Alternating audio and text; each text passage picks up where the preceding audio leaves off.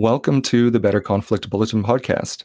We're joined today by Isaac Saul, who runs a unique news publication which rounds up the best articles from both sides of the political spectrum each day and tries to make sense of it for people who want something a little more unbiased. Isaac, welcome to the podcast. Thank you so much for having me on. I'm thrilled to be here. So your project is particularly interesting to our readers who are interested in how to have a better culture war. And maybe for folks who aren't familiar with Tangle, could you describe a little bit about what the project is and how it came to be? I'm a politics reporter by trade, and I spent several years working as a politics reporter. I basically created Tangle out of wanting a product that I didn't see existing anywhere. Every day, I would read the news and the big political stories that were out there, and I would find myself going to the New York Times and then going to the Wall Street Journal and then going to Huffington Post and then going to Fox News. And then realizing when I jumped around all these different publications and dipped my toes in places with different ideological tilts, that I would finally, at the end of that process, feel like I had a really holistic look on a story and a really holistic understanding of what the arguments of both sides of this, culture war or legislative debate or whatever it is might be. And I just wish all of that existed in one place. So when I started Tangle, that was basically my idea. The concept is really simple. We were going to summarize, what the big debate of the day was in the political world. And then we were going to give 3 arguments from the left and 3 arguments from the right. And then I would share a little bit of my take. And we would do that basically by going around all the media spaces with some kind of ideological tilt and looking at, pundits who were writing columns, maybe podcast hosts, maybe late night hosts or primetime hosts like Tucker Carlson or Rachel Maddow or whoever, and transcribing some of whatever the big topic was they were covering that night. And then we'd put it all in one newsletter and allow our readers to basically see a really wide range of perspectives on whatever the big issue of the day was. And I was not sure how it was going to go when we started. I was not convinced there was an appetite for this, given how much people kind of stay in their news bubbles. But it turns out a lot of people are really interested in this. And our newsletter has grown, and we now have a podcast and a YouTube channel. We're hosting our first live event this summer. And it's been really awesome to see readership and audience coming in from across the political spectrum, people on the far right, far left, in the middle, moderates, and all of them with a really high degree of trust in the content we're putting out, which was really my goal from the beginning. And when did you start all this? I think now it's almost 4 years ago since I sent the first newsletter, but it's been a little more than 2 years since I quit my job as an editor and a reporter and went in on Tangle full time. So for almost 2 years, I was writing the newsletter in the mornings and on my lunch break and at night. And I was kind of working like 16-hour days trying to build out the mailing list. It got to a point where I realized we had a big enough audience to turn this into a business, and there was enough demand for it that I could quit my job and do it full time. And so that happened a little more than 2 years ago. And now we have, paid subscriptions that support us and a little bit of an advertising business we've stood up. And I have 4 people working for me pretty regularly, either half-time or part-time, and then a team of some part-time workers and interns. So we're about a group of 8 or 9 people now, which is really cool, because I came up in a journalism world where any given Friday, basically you could get an email that you were getting laid off. And so I kind of went from living with that job insecurity and those kinds of fears to creating some journalism jobs, which has been really exciting too. It's certainly a trick. Why don't we start with sort of the media economics questions first? As you know, you're not the first to try to do impartial news. The idea in American journalism is over 100 years old with the invention of objectivity. But it seems recently like that has not been a good business model. You've seen the major news sources sort of gradually diverge to be either more left-leaning or more right-leaning. But in a sense, you've proven the conventional wisdom wrong, because you've created an economically viable, I don't know what to call it exactly. It's not really centrist, but certainly bipartisan news source. Why do you think you've succeeded at this where so many others have failed? That's a really keen reading on it from your perspective, and is actually the key to our success. I think a lot of places that strive to be very neutral and centrist tend to fail because what they're doing is fundamentally uninteresting and also impossible. I mean, they're trying to use really neutral, kind of bland language to describe how an event happened.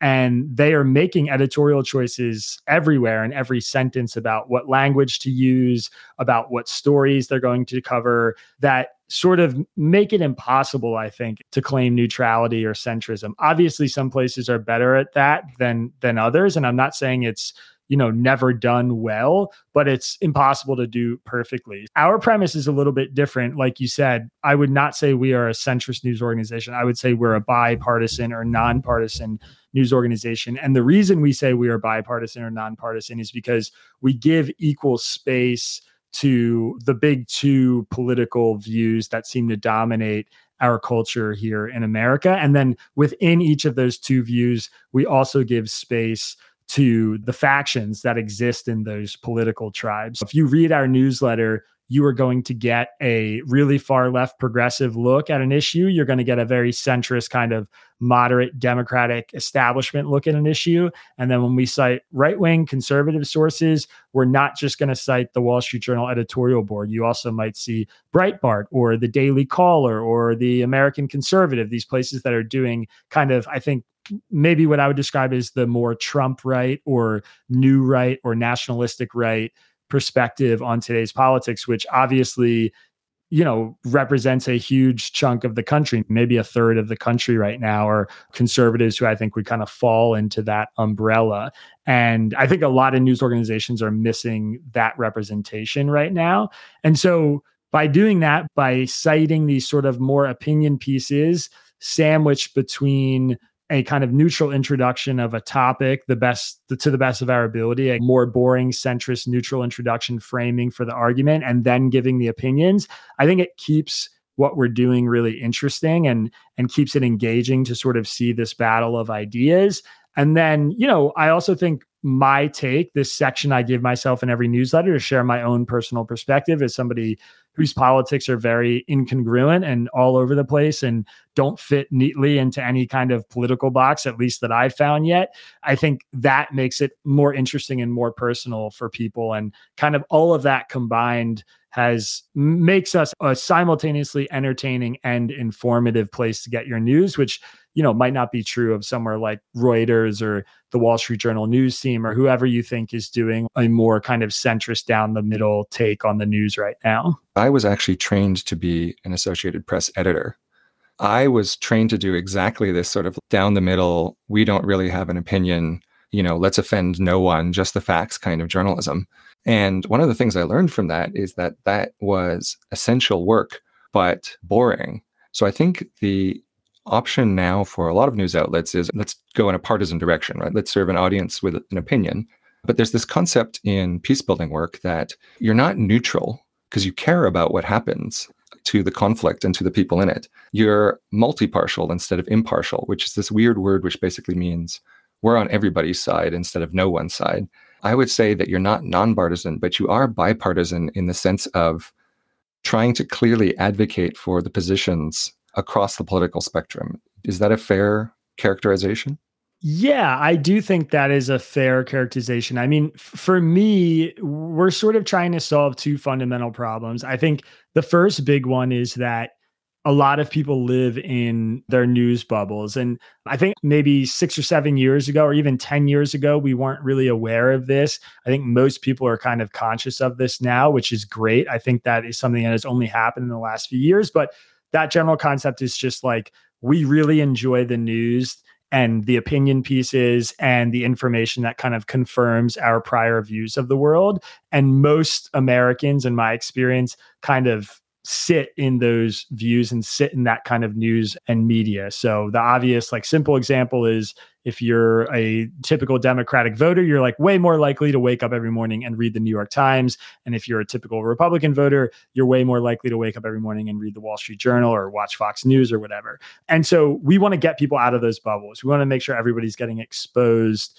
to different political views that exist out there, because we think that is fundamentally good for the reader, good for the viewer, good for the listener. The second part is just that generally speaking, I'm not somebody who like is on a big anti-journalism, anti-media crusade. I am a journalist. I work with a lot of reporters. Most of the reporters I've worked with in my life have been really decent, good, hardworking people who are just trying to get things right. In today's day and age, at a lot of the legacy media outlets, there's political views that are very underrepresented, and there's perspectives that exist in a really high degree and are very common in our country that aren't well represented by media outlets that are now really concentrated in cities like New York City and Washington, D.C., and Chicago and Los Angeles. And a lot of journalists come from really similar backgrounds, which is like liberal arts schools, often like decent income, upper middle class families, whatever, because journalism is a pretty risky job with not a ton of job security. And in order to kind of make it, oftentimes you have to have a background like that to go into it, in my experience. And I also think there's a lot of data and studies that sort of reflect that. So I hope that Tangle can kind of represent this sort of more wide range, more holistic understanding of thinkers and writers and perspectives that exist out there in the United States. And based on the feedback I get from both people who are really high octane media consumers and people who are maybe more like normie, Americans who just have 10 minutes a day to figure out what's going on and they read our newsletter, I think both those people feel like they see a lot of strong representation in our product, which has been a really rewarding thing for us. This is really interesting, the idea that you want people with different political views to feel represented in your writing. There's a current of mainstream journalistic thought that, for example, you don't want MAGA-type Republicans appearing in the news, that what they call both sidesism gives equal weight to perspectives that might be ridiculous or even false. So, for example, that Trump won the 2020 election or so forth. Or, of course, now we've got a presidential candidate who looks like he's about to be indicted for trying to subvert democracy. And so the argument is that maybe we shouldn't represent the views of a faction of his supporters who don't want to support democracy. Maybe that's an irresponsible thing to do. What would your response to that be? I think that's actually the beauty of our format. And it's one of the things about our format that is really powerful, which is we can put up an argument against an argument that the 2020 election was stolen from some pro-Trump conservative writer or whatever, and then share an argument from the left that addresses that argument, or share an argument from the right that also addresses that argument, because the right obviously doesn't agree on that premise. There are a lot of conservatives and Republicans who don't think the 2020 election was stolen. And then I get space in my take to offer my own perspective and call balls and strikes the best that I can. We have to accept the fact that ignoring those views or pretending that there is zero validity to them or that they are totally not worth engaging is not a productive way to get closer to the quote unquote truth. The 2020 election is a great example. I was actually on the forefront of debunking, for lack of a better term, a lot of the allegations that were out there about voter fraud, widespread voter fraud and election fraud in the 2020 election. I had a really viral Twitter thread that blew up, got interviewed by a bunch of news publications about it. I wrote tons of pieces about it that have been published all over about some of the mainstream theories. I would consider it something that's very much in my wheelhouse or strike zone. And for the better part of a year was one of the most prominent things I wrote about. And we covered it all in Tangle. And the way that I would address it is, here are the best arguments I can find that the election was corrupted somehow. And here are some arguments that counter that. And here's my perspective on it. And I got a lot of emails and Twitter DMs from pro-Trump right-wing voters who trust me, who read my newsletter, who follow me on Twitter, and were like, you changed my mind. Thank you for writing this piece. It's really hard for me to accept this, but how you're framing this makes a lot of sense. And it's actually changed my perspective. Of course, some of them wrote in and think I'm like a Democratic shill or whatever. But my promise to readers is I am not going to obscure my views or my perspectives on these issues. And I'm going to tell you what I honestly think. And we can disagree and maybe you don't believe it. But like the promise to you is that I'm going to do my best to tell you what I truly believe, what I really think, and I'm not going to hide my views. And that's an act of transparency on my part. And generally speaking, people seem to really appreciate that. I respect the fact that the people who sort of call both sides is the fundamental thing there is that they don't want equal weight to be given to, one argument based in facts and one not. My response, I guess, in short, would be I think alleging both sidesism about giving equal space to something you personally disagree with is a really bad way to deconstruct or address that argument that you disagree with. In fact, I would say it's counterproductive and feeds the idea that people like that are trying to obscure the truth and trying to suppress the voices of people who think differently than them. And that's one of the big reasons for distrust in our institutions and distrust in the media and all these things. There isn't really a topic that we're unwilling to kind of wade into in that regard. Yeah, so this is a very interesting example because one of the things that I saw about the 2020 election and also around a bunch of the COVID misinformation and sort of vaccine hesitancy and sort of that whole universe was the press was producing sort of endless fact checks, but very few of them were sympathetic to people who didn't already agree, right? One of the metaphors I use for this is how would I talk to a friend who I thought was just completely off the rails on a topic? And I think maybe part of what makes your approach appealing is that you're not approaching people who believe this stuff as bad or misguided or something. You seem to be both sympathetic in that you will air these takes, but also honest about your own position and motivations. I gave, I think, one of my origin stories for Tangle, which is, what I was seeing in the media space and a product I wanted as a reporter.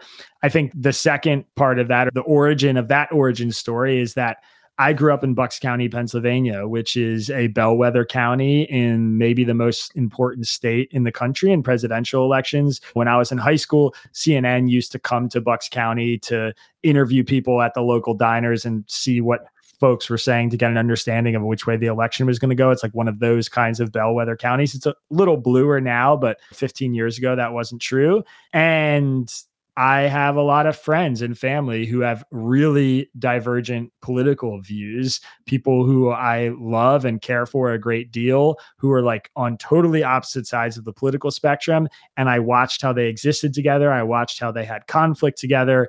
I know how they talk to each other. I can relate to a lot of their views and perspectives.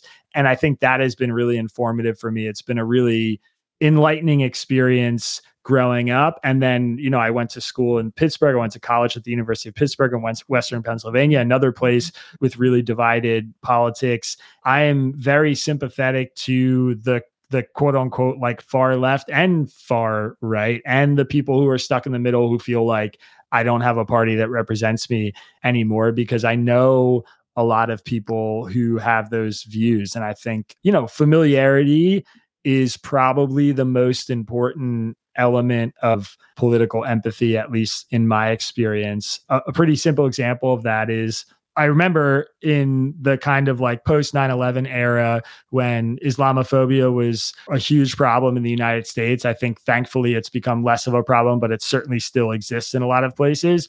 One of the best ways to predict whether somebody had Islamophobic views was to ask them whether or not they knew a practicing Muslim. And the people who knew practicing Muslims tended to not be Islamophobic, and the people who didn't tended to be.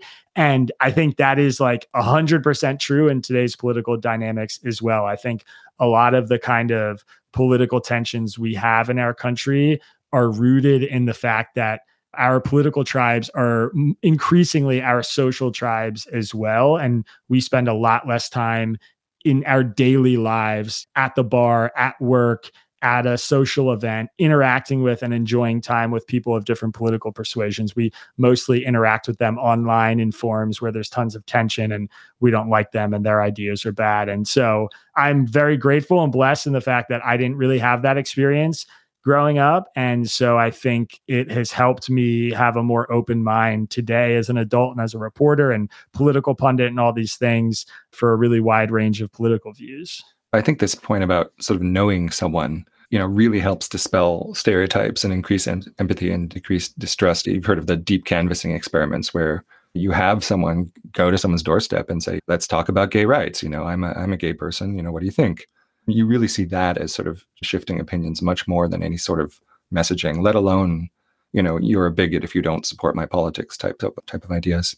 Yeah, that makes a lot of sense to me. I want to now talk about, you had a recent note on editorial policy where you talked about language. You said that you were going to use lowercase b black from now on, and you were going to use unauthorized migrant and unauthorized immigrant, and some other changes around transgender healthcare. For many people, the language itself is a political contest. And since you got to write about this stuff, as do we, you can't really opt out of using language. And so any choice is going to bring you difficulties. Did you get a lot of pushback from these choices? Does it cause problems for you? How do you navigate the fact that a large number of people are going to hate you no matter which way you speak? But the premise for this edition that you're talking about in this piece that we published was that I every day get notices whenever somebody unsubscribes from the newsletter, and we send out like an automated email that asks them for feedback and all this stuff. At the end of the week, I'll read through a bunch of the feedback. Most of the time, people are unsubscribing because we published something, an opinion that really upset them. They didn't like it, or because they want to take a break from politics because they're so stressed out. And oftentimes what I was seeing was people were unsubscribing because of a specific language choice we made in that kind of neutral section that introduces a topic. So before they even got to the arguments, they were reading something that pissed them off for one reason or another, and they decided that they had spotted bias. There was like a cue somewhere that this outlet is biased and we weren't fulfilling our promise. And so they were done. They didn't want to support us anymore and they unsubscribed. We've been collecting a lot of that feedback, talking about it as a team, thinking about ways to make our language as neutral as possible, not because we're worried about upsetting people, which I think was misunderstood by some of our readers. One of the big pieces of feedback we got to this piece was people saying, you can't please everybody. Stop trying to make everybody happy. The country's so sensitive, you're never going to win doing this, which wasn't really the goal for me. The goal was, if people are not even getting to the arguments from the left and the right on any given topic, then it's impossible for us to fulfill our goal, which is to expose people to a wide range of views. So we want to get to our goal. We want to get people to those sections without having them feel their spidey senses are going off about some kind of political bias. How can we do that? We can change our language in ways that we think both sides will understand and view as acceptable. So that was kind of the project that we set out on doing. And to be totally honest with you, this is not me tooting my own horn. This was the most responded to email that I've sent probably in the last year. And I would say upwards of 90% of the responses we got to it were overwhelmingly positive. It was people saying, wow, this was so fascinating to read. Thank you so much for explaining why you made the decisions you made. I hate how all these other news organizations never explain these choices. And, maybe I don't agree with everything you said. Maybe packaged in this positive feedback, they were like, but on this one thing, I don't agree with you. Here's why. Could you consider this? Whatever. But the vast majority of the feedback was like, this was so cool that you took the time to explain why you were making these changes. And while I may not agree with everything, all of it is totally reasonable and rational. And this is what makes your publication really special. That really was the vast majority of the feedback. I was not certain it was going to play out that way. I was really proud of the piece we put together and proud of the decisions we made, but I was expecting more blowback than we got. And frankly, it was really, really, really overwhelmingly positive, which was a super rewarding experience and kind of reaffirmed in my eyes the power of what we're trying to do, which is be a big tent news organization that welcomes everybody and also be really transparent with our readers and do our best to kind of explain why we do the things we do and how we operate the way we operate. I think it's a really interesting point, the idea of trying to be transparent and upfront with readers about what you're doing. And it's a lesson that journalism in general could stand to learn. And, there's certainly been a lot of talk in journalism circles about trying to get better at this.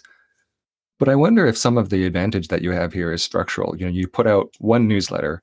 When the Associated Press decided to capitalize Black in the style book, they did have a note. They explained their reasoning there. It's just that nobody reads the notes from the Associated Press style book team. That's very inside baseball, right? You had to really go looking for it. And I wonder if the New York Times or something, if those editors' notes are somewhere, it's just that people don't ever see them. Do you think that's part of the difference, is that you put this stuff like up front and center?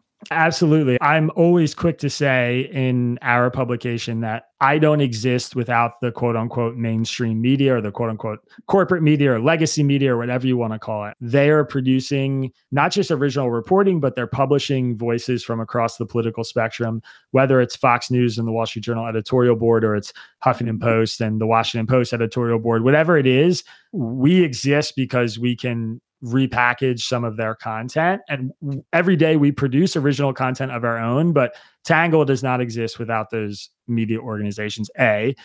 B, you're 100% right. The Associated Press does publish explanations of why they make some decisions. There's a whole AP style book, which is what at Tangle we were using for the first few years we were doing this. And part of what I realized was that AP style book is in itself quite divisive among normal Americans. Like when you take a whole pool, the whole pie of American news consumers, the AP style book actually is really grading to maybe half of them. And then the other thing is other news organizations have done this. In that piece, in fact, I quoted NPR's explanation for how they address abortion issues, which despite a lot of people thinking NPR radio has gone really far left and the NPR news organization has gone far left, I thought that their explanation for their language choices related to abortion were really, really rational and really down the middle and super fair. And we almost stole them exclusively and said as much in this piece that we did. And we were only able to pull that because NPR had kind of published their explanation. There's judgment calls people are making at all these news organizations. I mean, the AP style book choice on capitalizing the word Black was something that came with a note in their style book on their website. Anybody can Google it and find it. We link to it in our newsletter, in our article. For me and our team, we read their justification. We considered it alongside a lot of writers who have objected to that decision that the AP style book made, and considered the feedback of our readers that's come in. And I just think the AP's argument is worse. I think it's a bad argument, and I think it makes more sense not to capitalize Black. And I'm happy to talk about why and what our rationale was. But without the AP going out onto that limb and making that decision, we absolutely can't publish this piece that we published. So in that regard, you're 100% right that we're at an advantage by not just being second, but also being able to feature this really prominently in a newsletter that is like our once a day product that all of our readers are going to consume. That's very interesting. And of course, controversial. Here at the Bulletin, we capitalize Black because we, generally follow AP style, mostly because we don't have the capacity to sort of reinvent all of these choices all at once. But I wonder, does taking a stand on this type of controversial issue, or indeed any of the other controversial issues that you cover, which is most things that you cover, does that put you at risk in some ways? Are you worried about, let's say, being boycotted from the right, the sort of Bud Light effect, or being canceled from the left? I know people disagree about that word too. Are you at risk for becoming a target in a way that could harm you either professionally or personally? And how do you deal with that? I think anytime you write about politics and do your best to publish what your honest perspective is on an issue, then yeah, you're at risk. And we certainly are. The way that I've tried to insulate ourselves is first from like a business perspective, which is we're a subscriber supported news publication. We just in Q4 of last year stood up an advertising business, but it's a small fraction, maybe like 2% of our revenue. The vast majority of our revenue comes from recurring subscriptions.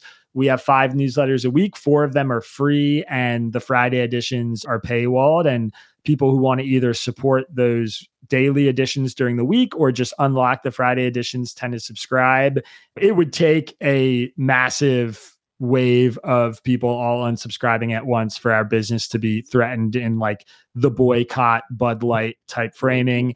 So in that way, I think we've insulated ourselves from like a business perspective. I think our strength as a news publication is that we listen, and we don't just listen, but we also elevate the responses and the critical feedback that we get from our readers. The New York Times might publish a letters to the editor section that's on like the back page of the newspaper or is 5 clicks away from the homepage on newyorktimes.com. We regularly publish entire newsletters that are made up only of reader criticisms of the things that we've published. When I have a correction, when we make a mistake in the newsletter, we don't make it a footnote or discreetly go edit a news article. We put it prominently at the top of the newsletter, or it'll be the first thing you hear in the podcast. And then I tell you how the mistake happened, why the correction happened.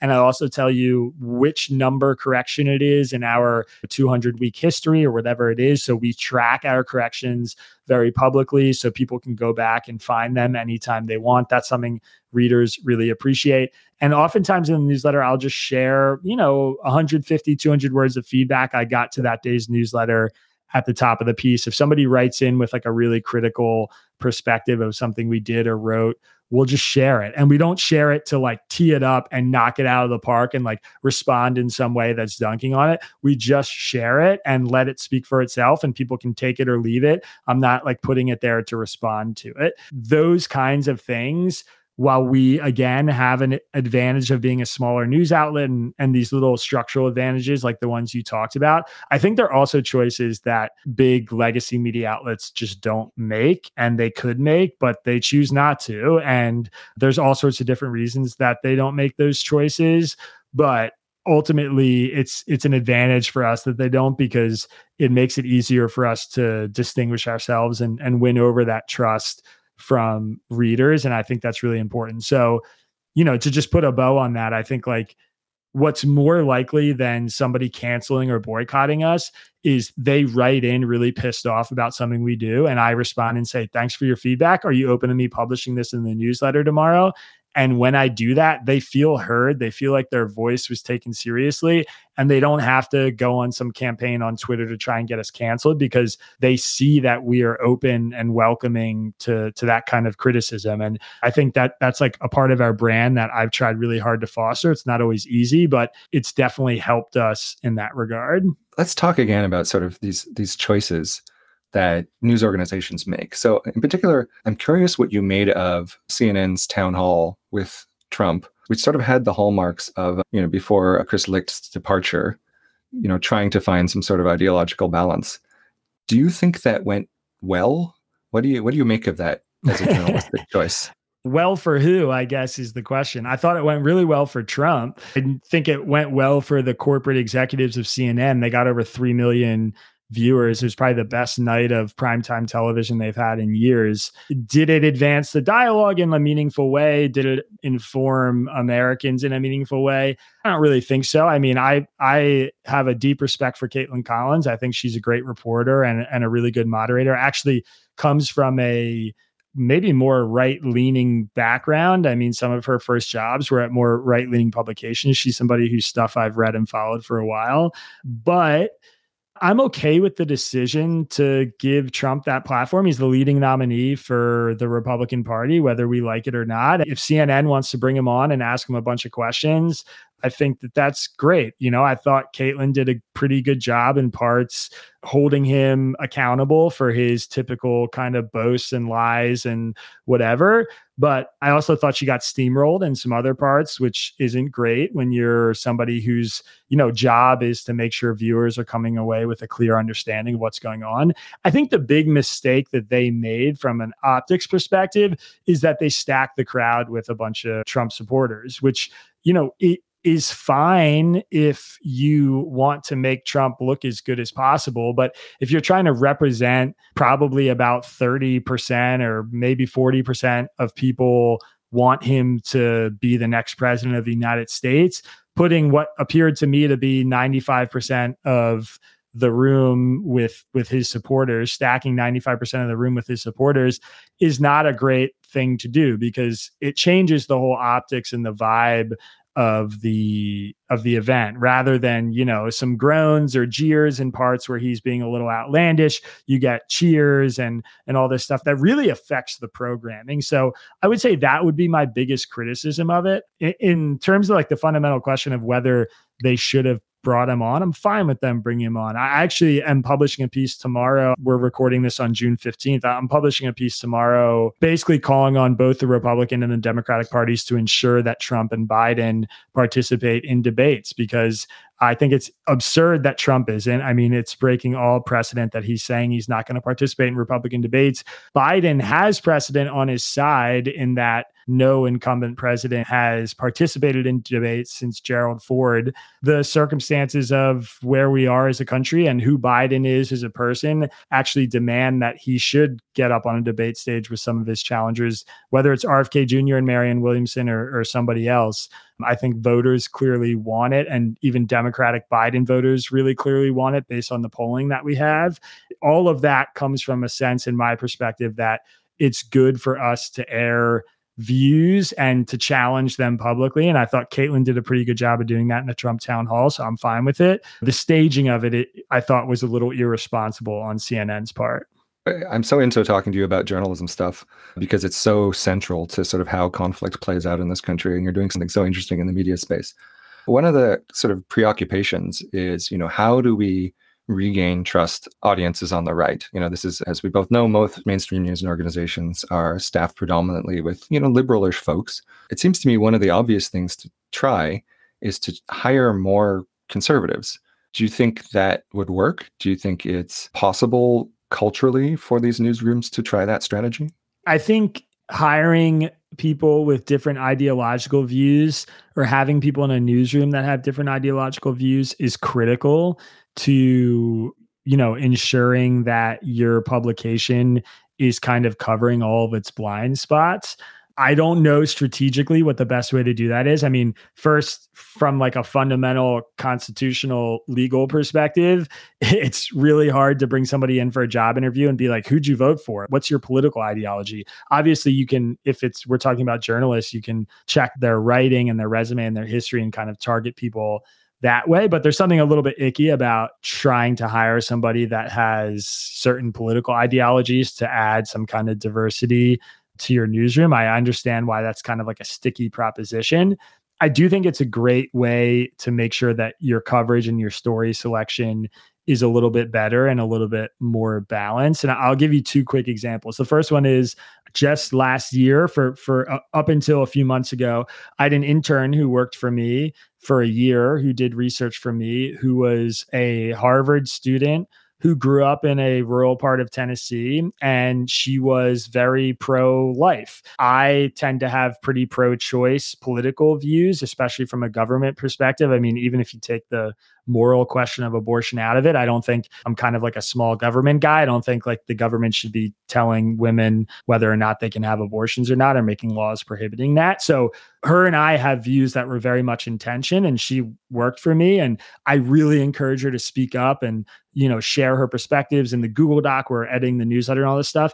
And our coverage when we covered abortion was so much better because she was there and because she challenged certain language choices, things that I didn't even think about that were sending signals to her that we were like injecting bias, even in my own take. I mean, she just made me a better writer and a better thinker and made our pieces more cohesive. And she actually helped me make my case in a more convincing and compelling way because she was there. And then in the sections of our newsletter that were supposed to be neutral, we were much better at sort of opening that big tent up to even people who were pro-life. Our coverage is better because of it. The second thing is, pick any story you want, literally any story you want that's like coverage of an event. You can do something like, Biden State of the Union address, and just go read the Wall Street Journal news team and then go read the New York Times news team, not the opinion sections. Like, they're straight news reporters, arguably the best reporters in the world, certainly the best paid, the most resources. You go read those news pieces side by side, they will be fundamentally different. They will use different resources. They will cite different statistics. They will lead with different quotes. And we're talking about a speech, a transcript we can all go read. It's the exact same event, but the stories are totally different. So how can that be? They're both trying to be objective. They're both trying to be fair. And the answer is their newsrooms, plural, are filled with people of different ideological perspectives who have different sources. So Biden says something about trade with China. One report at the New York Times is going to call an economist or a trade expert who has more left-leaning views. And the report at the Wall Street Journal is going to have somebody with more right-leaning views like in their Rolodex. And that's going to inform their coverage, and that's going to seep into the coverage with some bias, even in the really, really straight news reporting, which is why I used to have to go read all these different publications to get to the truth. So if you can do that in-house, if you can hire people with different ideological views in-house, then you don't have that same disparity across newsrooms. You get a better product in the end, in my opinion. And I think that is a really good case and, a really good strategy to improve your coverage. But again, I understand why it's not easy, why it's a little bit sticky. Well, I wonder not just about sort of the pragmatics of you don't really want to screen people for politics in a hiring interview, but on the other hand, newsrooms routinely do it for race, for example. The challenge there is less about can you actually make that happen logistically in terms of a hiring pipeline, and more about culture clashes. I know that many people in newsrooms today would really object to that idea. I'm not quite sure how to crack that nut. And I think about this particularly for fact checking, because I think one of the reasons that fact checking is so distrusted on the right is the very obvious one that the fact checkers are, like most journalists, sort of mostly liberal-ish. And there's really interesting research which shows that actually, although conservatives perceive fact checkers as very biased, I think even irretrievably biased, when you take a bipartisan panel of citizens and you have them evaluate the evidence for particular claims, those bipartisan groups come up with essentially the same conclusions as the professional fact checkers. So it wouldn't even change their output to bring conservatives onto a fact checking team. It might just change the level of trust. But I think it would start fights of a certain sort in the newsroom. Do you see any way to sort of crack that nut? I see sort of what you're scratching out a little bit more now. I don't know. I really don't. I mean, you look at some of the real world examples we've gotten, like somebody like Barry Weiss being basically forced out of the New York Times, or at least, in her telling, being kind of so rejected culturally by the newsroom that she had to leave when she's like a moderate conservative gay woman who basically, like, in my view, pretty much as far left as like a mainstream right-wing commentator can get. I don't know what you can do when someone like that can't exist in a newsroom like the New York Times confidently. It's a really, really hard thing. I do not envy the choices that those people at the top of those news organizations have to make. I mean, to me, as a journalist, the way I would frame it if I were managing a team like that and wanting to bring in these voices is this is going to make our coverage better. And you, whoever you are, whether you're on the left or the right, should not be afraid or frustrated by the idea of coexisting with somebody whose political views are different from you. Because, if there's conflict and tension there and you guys can't agree on certain things, in terms of like how we're going to publish a story or culturally what we want our newsroom to be like, then that's a good sign that we are working towards something that's like a more even-handed, holistic product. Framing it as like, this is a step toward improving our product. And if you're invested in this product, then like, we need you to buy in to the fact that like, you're going to be challenged. And it's not a good thing if everybody around you has the same view and agrees on something, then I think maybe that wins over some people. I really don't have a great answer to that kind of culture clash question, because I do think it is really difficult. I want to ask you one more thing, which is maybe the hardest question of all. A lot of conflict seems to revolve around this idea of who started it, or who's worse, or who's being unreasonable, or who's more of a threat, or who's wronger. There's a series of questions that we're sort of trying to figure out how to address internally at the Bulletin. And they sort of revolve around, is there actually more misinformation or lower quality information in the left versus right media ecosystems? Or even harder, How do we think about the parity or disparity of political violence? You start talking about this, you bring up, January 6th versus Black Lives Matter in 2020. And of course, immediately anger both sides by the comparison. Do you think there are real asymmetries here? And if so, how do you talk about them without just immediately alienating half of your audience? I'll work backwards there, I guess. On the political violence front, I actually don't think there's that much asymmetry. I mean, January 6th was obviously a really traumatic event for the country and the political tensions in the country. And I've written very critically about Trump's role in that. In my view, a really radical extremist group of supporters who made so many Trump supporters look so terrible by doing the things that they did on that day. But if you zoom out at the 30,000-foot view, the vast majority of Americans, I think like upwards of 96%, still view most or any political violence as like wholly unacceptable.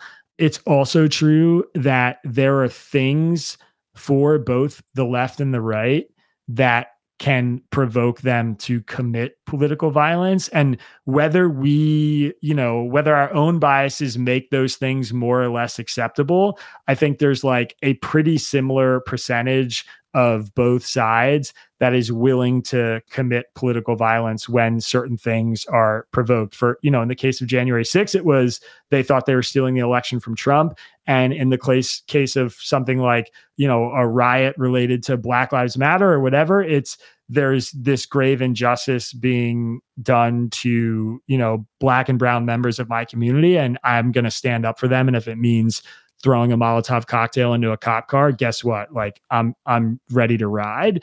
And so like, I think those people exist on both sides, and we could debate which is a more just reason to take that kind of action. But I don't think there's like a ton of asymmetry there in who's willing to do those things.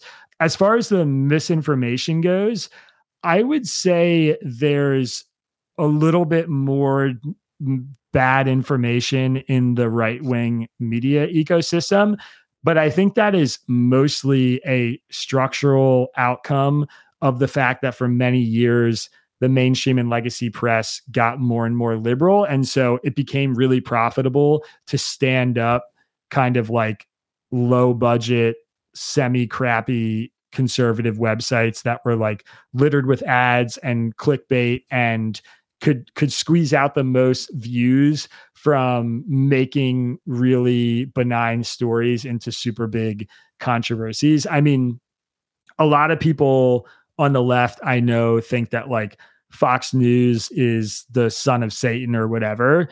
But if you take the primetime lineup out of it, which obviously composes a lot of the mainstream or a lot of the mass viewership for Fox News, their like daytime stuff really isn't that terrible. And Fox News Digital, foxnews.com is actually quite good. Their story selection is really different and way right leaning, but their reporting is totally reasonable. I know a lot of reporters who work at Fox News, and they're good, honest people, and they have conservative leanings, but they make kind of like equidistant language choices that I think a lot of websites like New York Magazine that are respected on the left make. They just make them in the opposite direction from, equidistant from the center. I think like right now as it exists, there's probably more crappy news on the right in terms of like, if we were to dig down into every sentence that was published in right-leaning websites and every sentence that was published in left-leaning websites, I think there's probably a little bit less evidence to support every sentence that exists in right-leaning websites. But I also think, again, that is a symptom of the problem that the legacy media has been battling for many years, which is that the right was becoming less and less represented in, CBS, NBC, ABC, CNN, MSNBC. And so there's a response to that. There's a pushback. All that being said, one of the things I frequently say is today, 2023, as we sit here, I don't think that the quote unquote media has a left-wing bias or a right-wing bias. I think it's actually like a really fair fight. I mean, it's true that, a lot of New York Times, Washington Post, whatever, maybe has like a left of center bias. Certainly the editorial boards are on the left. They get traffic that's comparable to the Drudge Report or Breitbart or whatever. These right-wing websites are doing really well. You look at talk radio, podcasts, conservatives dominate. Fox News, obviously the most watched television program in the country right now, primetime Fox News. Tucker Carlson, the most well-known pundit in the country, conservative. The right has a lot of things going for them in the media space now, and I think they've very much kind of leveled the playing field. It's not a totally clean answer, but that's just me personally how I view that. Yeah, it's never a totally clean answer because it always ends up being one of these sort of it depends how you count type of things. Last question. What makes you optimistic or pessimistic about America's future right now? I think what makes me optimistic is the work that I am doing and seeing the response to it. I genuinely believe that we are kind of bottoming out on the partisan tribalism. I don't think it can get much worse than it is right now. And I actually feel like there's a bounce that's happening where it's like we touch the floor and a lot of people are becoming more interested in kind of understanding the other side. There's a lot more people doing the work that you and I are doing right now. I've run into media organizations and nonprofits and whatever who are all striving much harder to do this kind of stuff. You look at the New York Times hiring a lot of conservative writers to their opinion pages. The Wall Street Journal their opinion pages are some of the most diverse ideologically of the mainstream media, the legacy media right now. Same with the Washington Post. More and more diversity you're seeing in places like that. CNN just had this whole push to be more centrist, and obviously it kind of blew up, but they tried. And I think there's an interest in that direction. I think there's a hunger for it from Americans who are, overwhelmingly independent right now versus being self-identified as liberals or conservatives, which, I know there's all sorts of social science about why people fill out those forms or surveys the way they do. But all that kind of encourages me that I think we're entering a phase where there's so much news fatigue, there's so much Trump fatigue, there's so much Biden fatigue that people are really interested in like a more moderate and or a more open-minded kind of attitude about the country. And I think that's great. And, frankly, things in America are still pretty good. You look at the world events we've seen in Ukraine and China and Iran and Europe and all these other places. This is still a really great place to live. And I feel really fortunate to live here. We still have a ton going for us. I guess what makes me pessimistic is that, we're headed into a 2024 presidential race that could end up being a rematch between two historically unpopular people, one who might be in trial / maybe in prison or under some kind of like house arrest, and another who I think is aging to a point that much of the country doesn't trust his judgment or mental faculties, both on the left and the right. And I don't think there is at all a strong appetite to see a rematch of 2024 or of 2020 in 2024. And yet we seem totally predestined for that. And it seems almost inevitable. And I think that sort of speaks to some of the brokenness of our institutions, not just in government, but also in media and the way we fundraise and how our major political parties work and all this stuff.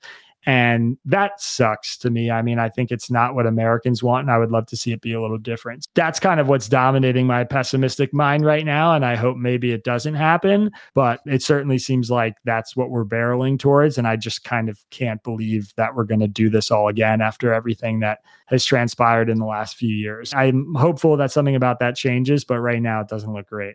If it does change, it will be thanks to the work of many, many people, including yourself. So thanks for the work that you do. I'm a reader, and thanks for appearing on the podcast with us. Thank you, Jonathan.